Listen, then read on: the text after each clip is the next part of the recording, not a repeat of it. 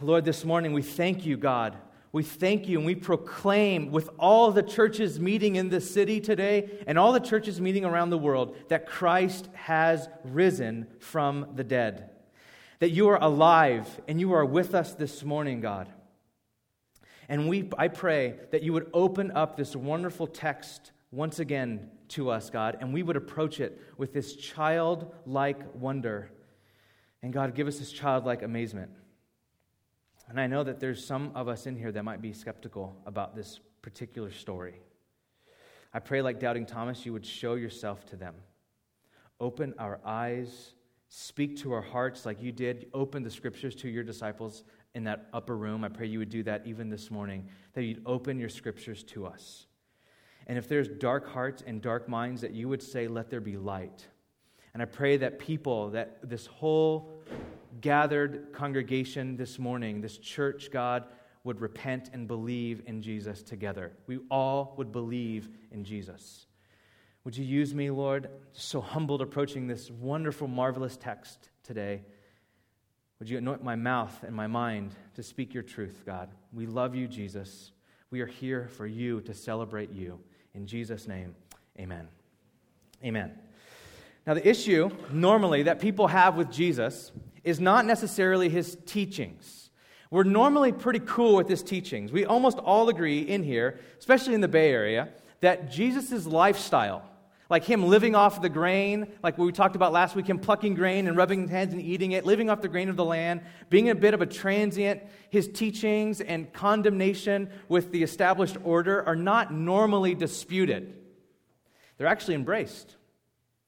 We're typically pretty cool with like the teachings of Jesus. You could even say that Jesus was an innovator. I mean, he started Christianity. And we're pretty cool with Jesus. We're pretty cool with his teachings. However, the resurrection of Jesus is a whole different story. Some of us in here are like, hey, I'm cool with his teachings, but don't tell me to believe in the resurrection. Dead people stay dead. End of story. This is a fun little tale. That was cute. Jesus shows up. He wants some fish. That's funny. But it's not real. It's fantasy. They made that up. There's no way that's real. The biblical teaching that Jesus was totally dead through a brutal Roman execution, was laid in the grave, and on the third day rose from the dead and was absolutely alive, showing himself to over 500 people at once, walking through walls and eating fish, that sort of resurrection, you're like, listen, that's a whole different subject. I'll take his teachings, thank you very much, but I'll leave behind the resurrection, because resurrections don't happen. However, the issue on which everything hangs is not whether we like Jesus' teachings, but whether or not he rose from the dead. If the resurrection is true, it changes everything. If it's not true, it also changes everything. In Flannery O'Connor's short story, A Good Man is Hard to Find, if you've read that short story, it's wonderful.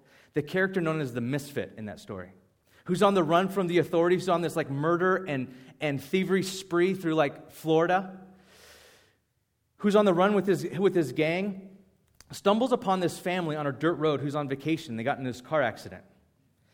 And at the end of the story, this misfit explains the life-changing significance of Jesus' resurrection to Grandma as his gang is marching the rest of the family into the woods and shooting them.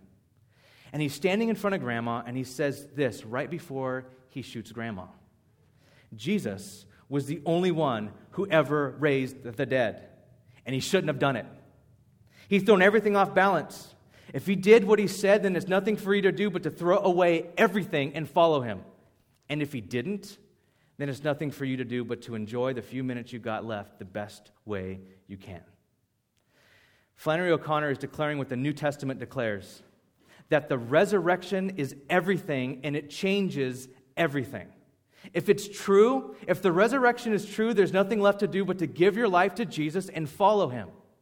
But if it's not true, if the resurrection is not true, Jesus was naive, deceived, and at worst, he's a liar. Because he preached that God would vindicate him through his horrific death on behalf of humanity by a resurrection from the dead. He went around preaching that. If the resurrection is not true, God left Jesus dead. Think about that. If the resurrection is not true, then Jesus preached peace. He preached salvation. He preached the forgiveness of sins. And then he preached, I will die and then I will rise again. And if the resurrection is not true, God left Jesus dead and the entire created order unanswered in their cry for salvation. Because when Jesus went to the cross, everybody was crying out, Hosanna, save us. And if Jesus did not rise from the dead, God has left humanity's cry for salvation unanswered. And if it's not true, if the resurrection is not true, then as the misfit in O'Connor's story said, it's nothing for you to do but to enjoy the few minutes you got left the best way you can. So make as much money as you can, have as much sex as you can, take in as much pleasure as you can. And if you follow that line of reasoning, as in Flannery O'Connor's does beautifully in the story, do as much injustice as you can. That's what the misfit was in the story.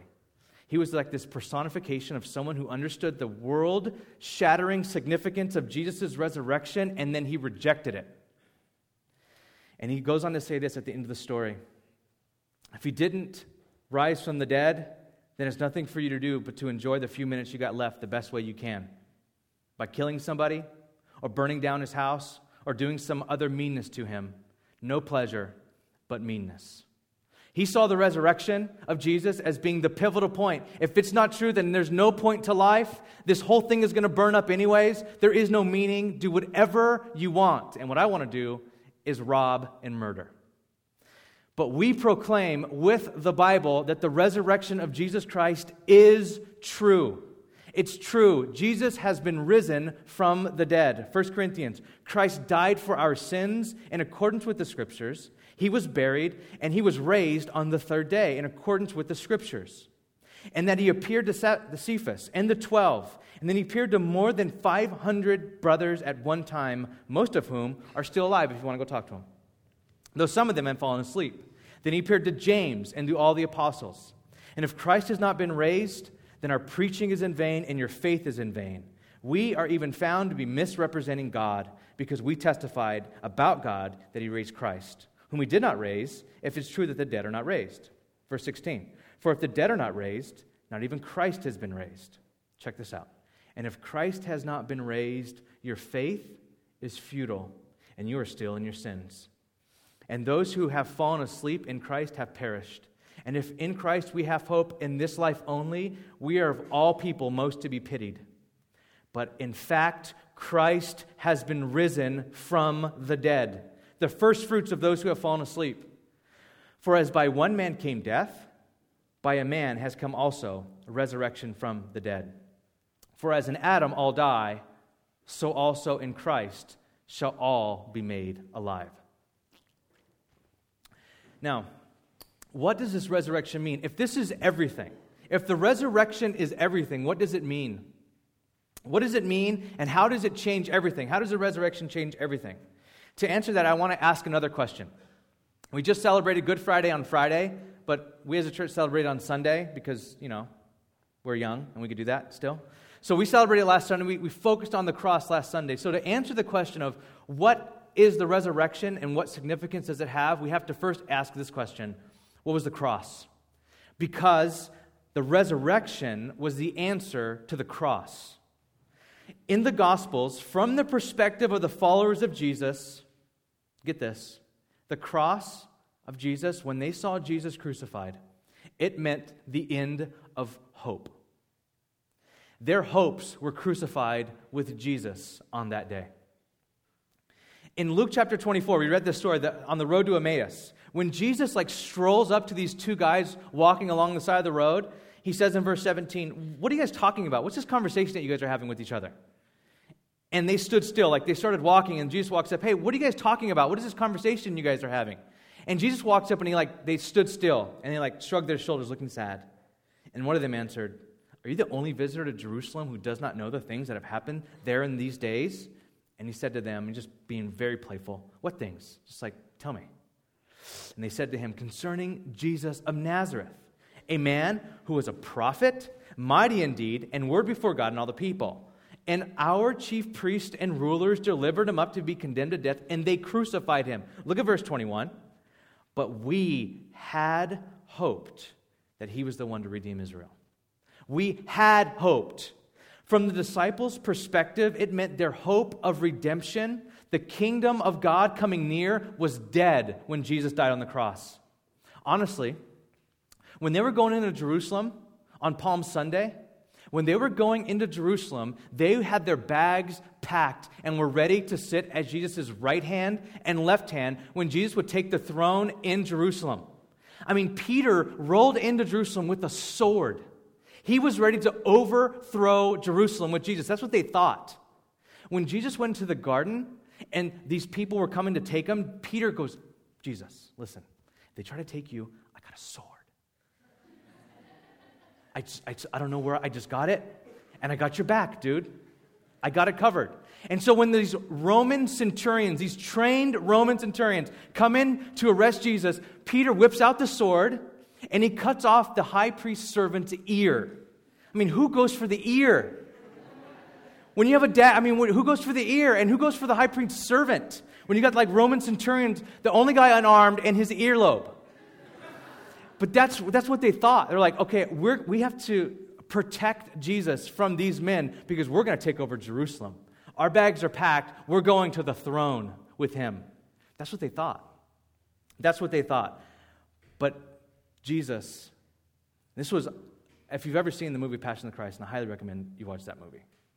The very opening scene of that movie, Jesus heals this high priest servant's ear. He picks up his ear and puts it back on and heals him. And tells Peter to put away your sword. This kingdom will not come like that. Then he gives himself up. He turns himself in to these authorities. And he died. And with him, hope died. The last thing the disciples imagined was that this kingdom bringer, this Jesus they were coming to believe just might be the Messiah, would actually die at the hands of the pagan occupying forces. This was the last thing they thought would happen. It was the Messiah's job to liberate them from such oppression. But Jesus gave in to it. What happened at the cross was what looked like to the disciples like total defeat. Like evil had won again. Notice in the gospel narratives, nobody said when Jesus was on the cross, it's all right, hey guys, Peter wasn't around the cross going, hey, everybody chill out. It's all right. Cross is cool. He'll be back in a couple days. Just watch. Nobody said that. Neither did they say this. Oh, God bless him. He's in heaven now with God. They didn't say that either. They had hoped that Jesus would bring in the kingdom of God. They were in the habit of saying, your kingdom come, your will be done on earth as it is in heaven. This is why these two men looked at the resurrected Jesus on the road to Emmaus and said, we had hoped that he was the one that was going to redeem us, but they crucified him, so he couldn't have been. That's what they were saying to Jesus. The cross in that day wasn't worn around people's necks. The cross in that day wasn't tattooed on people's body.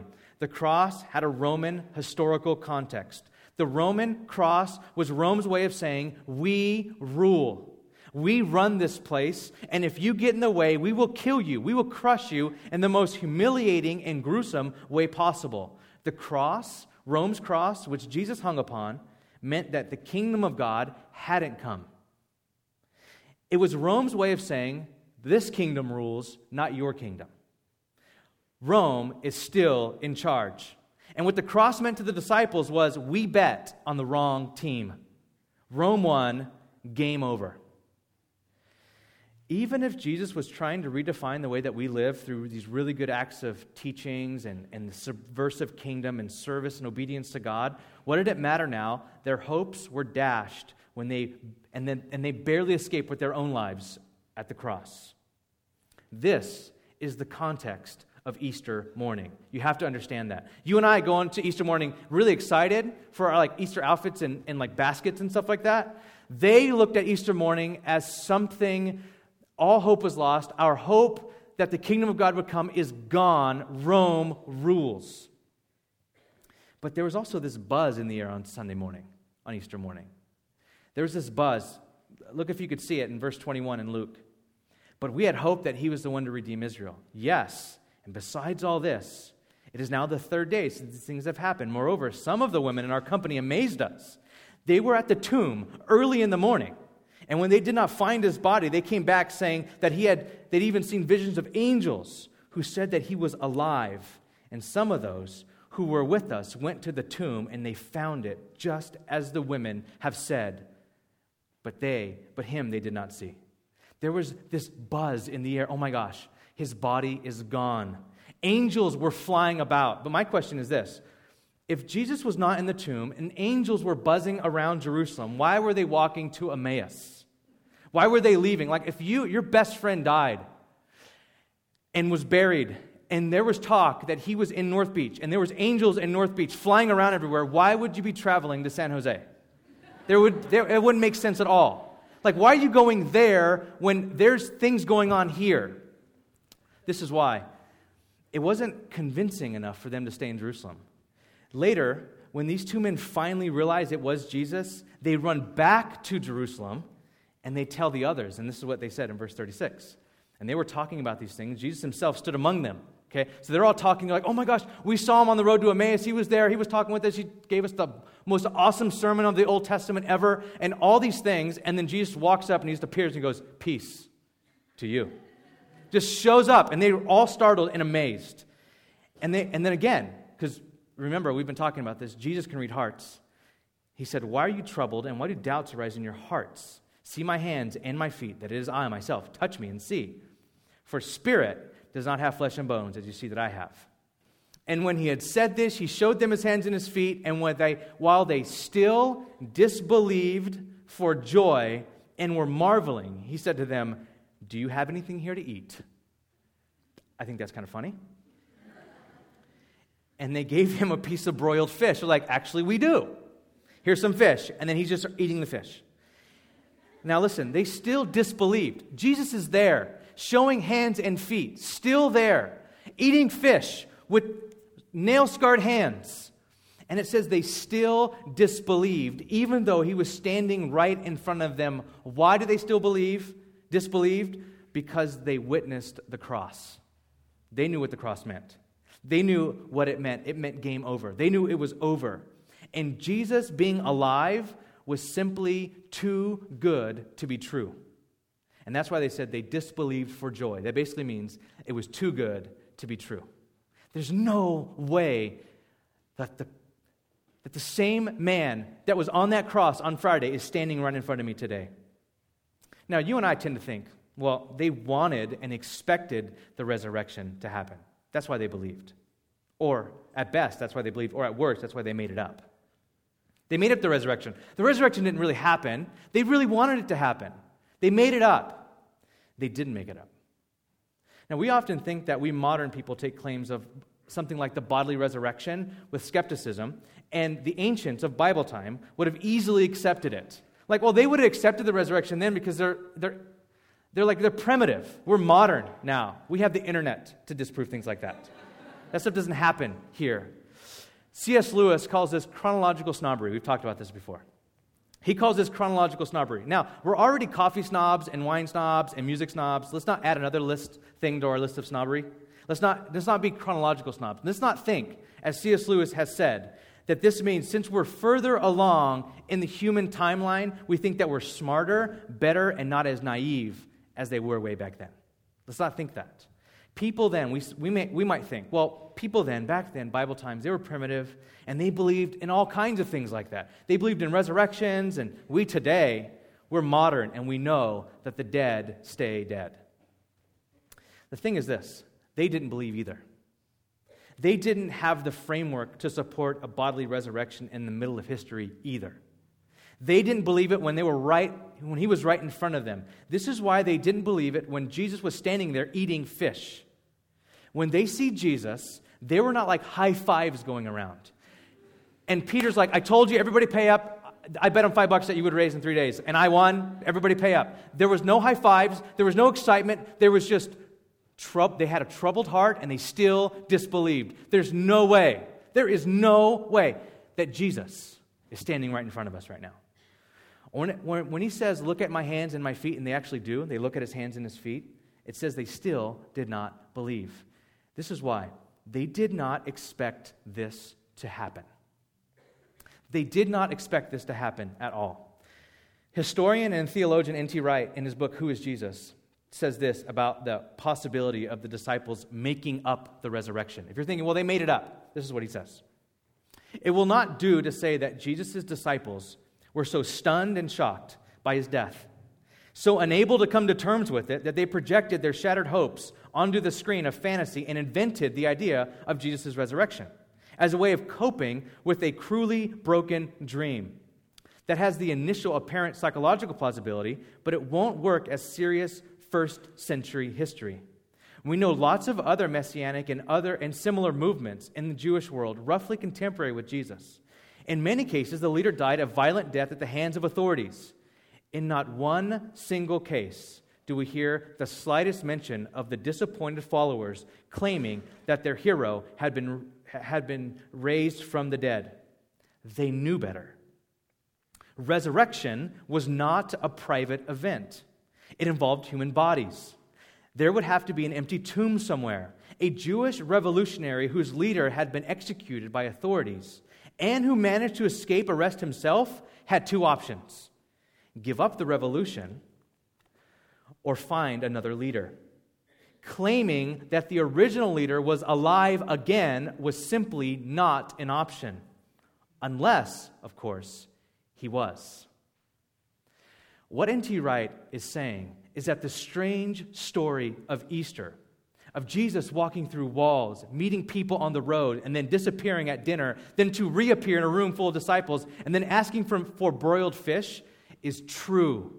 That story is true. They didn't make it up. You don't make up stories like this. And if you're thinking, well, we know better than to believe in the resurrection, they knew better too. They knew better as well then. Don't be arrogant. They knew better. Resurrections don't happen. They didn't even see it coming. In this story that we read right now, they're locked in a room hiding from the authorities. That's what John's gospel even says. They're hiding from the authorities. However, right now, the resurrection stands at the heart of the Christian message. The first sermons given by the disciples were testifying that Jesus had died for our sins and didn't remain dead. He rose from the grave, and just about every single one of them died because of that message. When before they were scared to death and hiding from the authorities. What happened? Jesus was risen indeed. Jesus was risen indeed. And what this means, when we say Christ is risen indeed, he was risen for his vindication, and he was risen for our justification. He was risen for his vindication and for our justification. During the ministry of Jesus, he made some crazy claims. He made insane claims, and those claims needed to be vindicated. Look at this quote. The strange announcement of the resurrection makes excellent sense in context. Jesus' action, his words, themselves stand in need of vindication.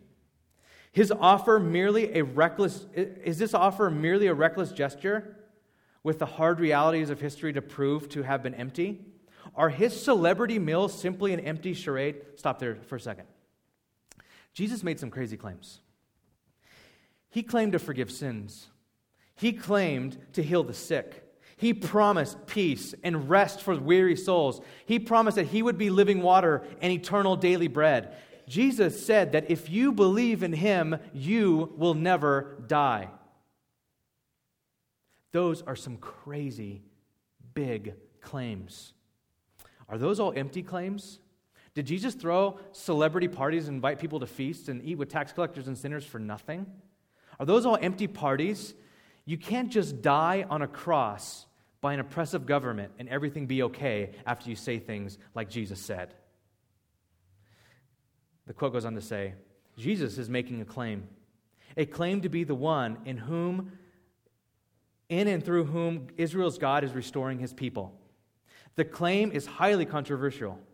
It points within his own teaching to a final clash with the authorities, who will wish him dead and act on that wish. Like any good Jew, he believes that if he faces this, the cross, in obedience to the divine plan, he will be vindicated.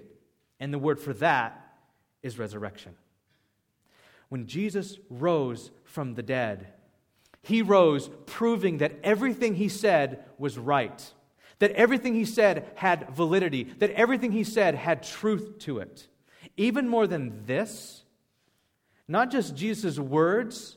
If Christ didn't rise from the dead, then his words have no validity, but Paul makes a broader claim. He says, if Christ didn't rise from the dead, the whole words of the Bible fall away. 1 Corinthians 15:17. If Christ has not been raised, your faith is futile and you're still in your sins. This is a bold, bold statement. He's saying that if Christ had not been risen from the dead, faith in anything, any part of the Bible, Old Testament, New Testament, is futile, and you're still in your sins. If Christ has not been raised, or you think that the resurrection of Jesus is some peripheral thing, no big deal, you're missing the weight that God places on the resurrection. You see, God has always taken the initiative in speaking to humanity. Always. And revealing himself in a series of redemptive events reaching far back to the deliverance of Israel from Egypt. George Eldon Ladd, or I don't know how to say his last name, says this: God did not make himself known through a system of teaching, nor of a theology or a book necessarily, but through a series of events recorded in the Bible. The coming of Jesus of Nazareth was the climax of this series of redemptive events. And his resurrection is the event that validates all that came before. If Christ has not risen from the dead, the long course of God's redemptive acts to save his people ends in a dead-end street in a tomb. If the resurrection of Christ is not reality, then we have no assurance that God is the living God, for death has the last word.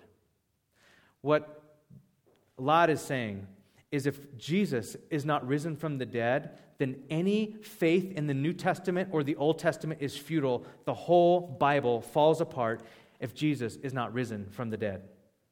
But he is risen.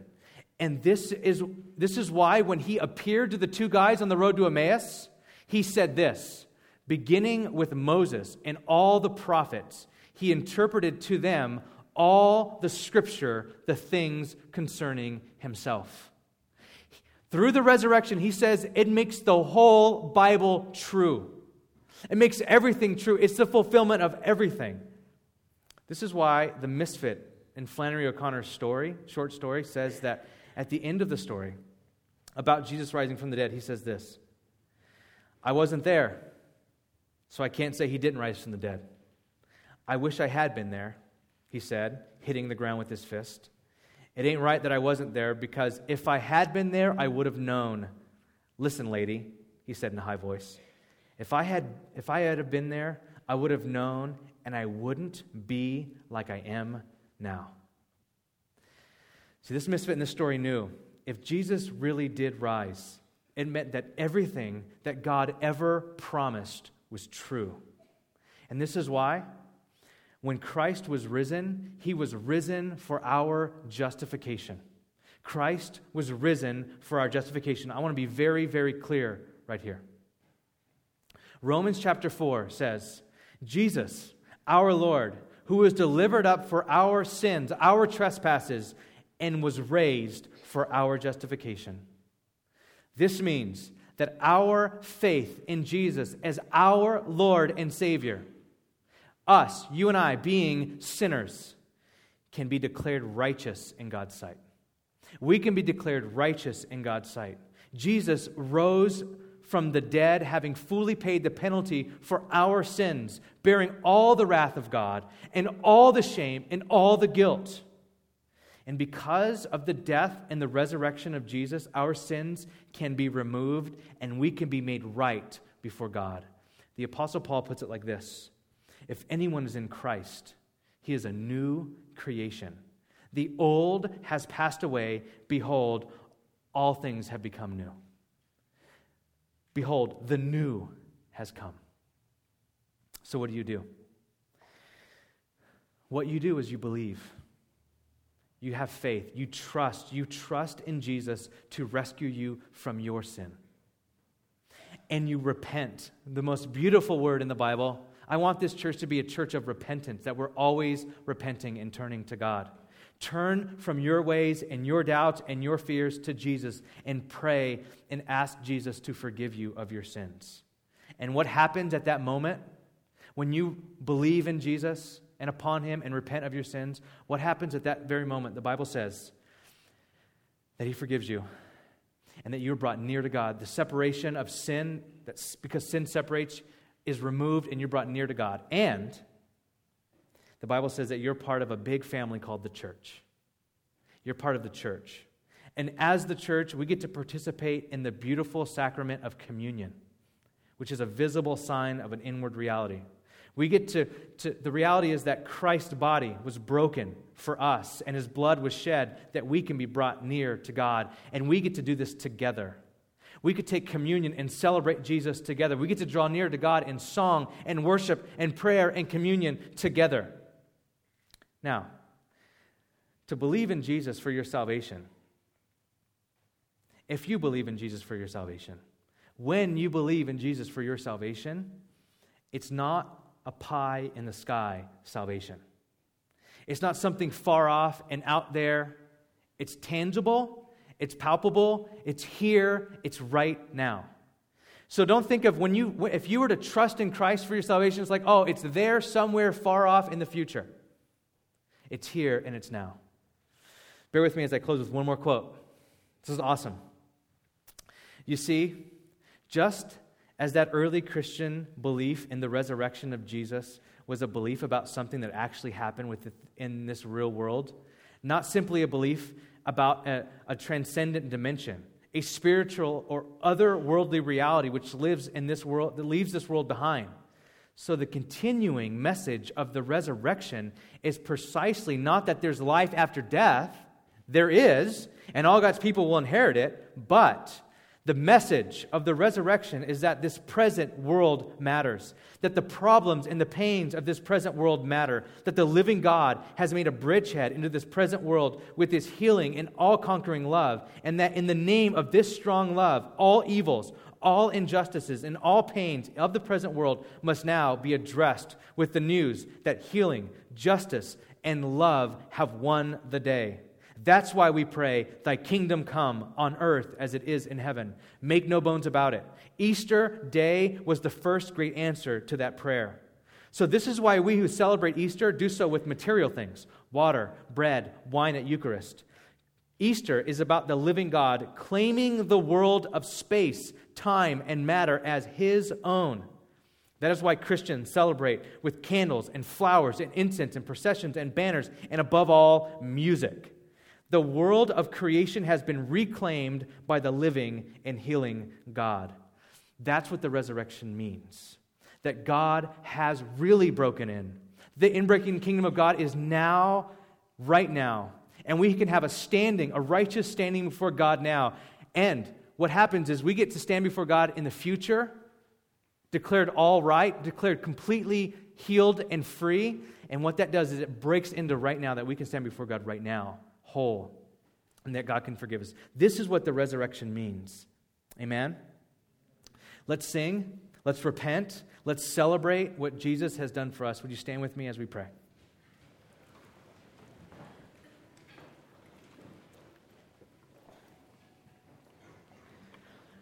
Thank you, God, for raising Christ from the dead.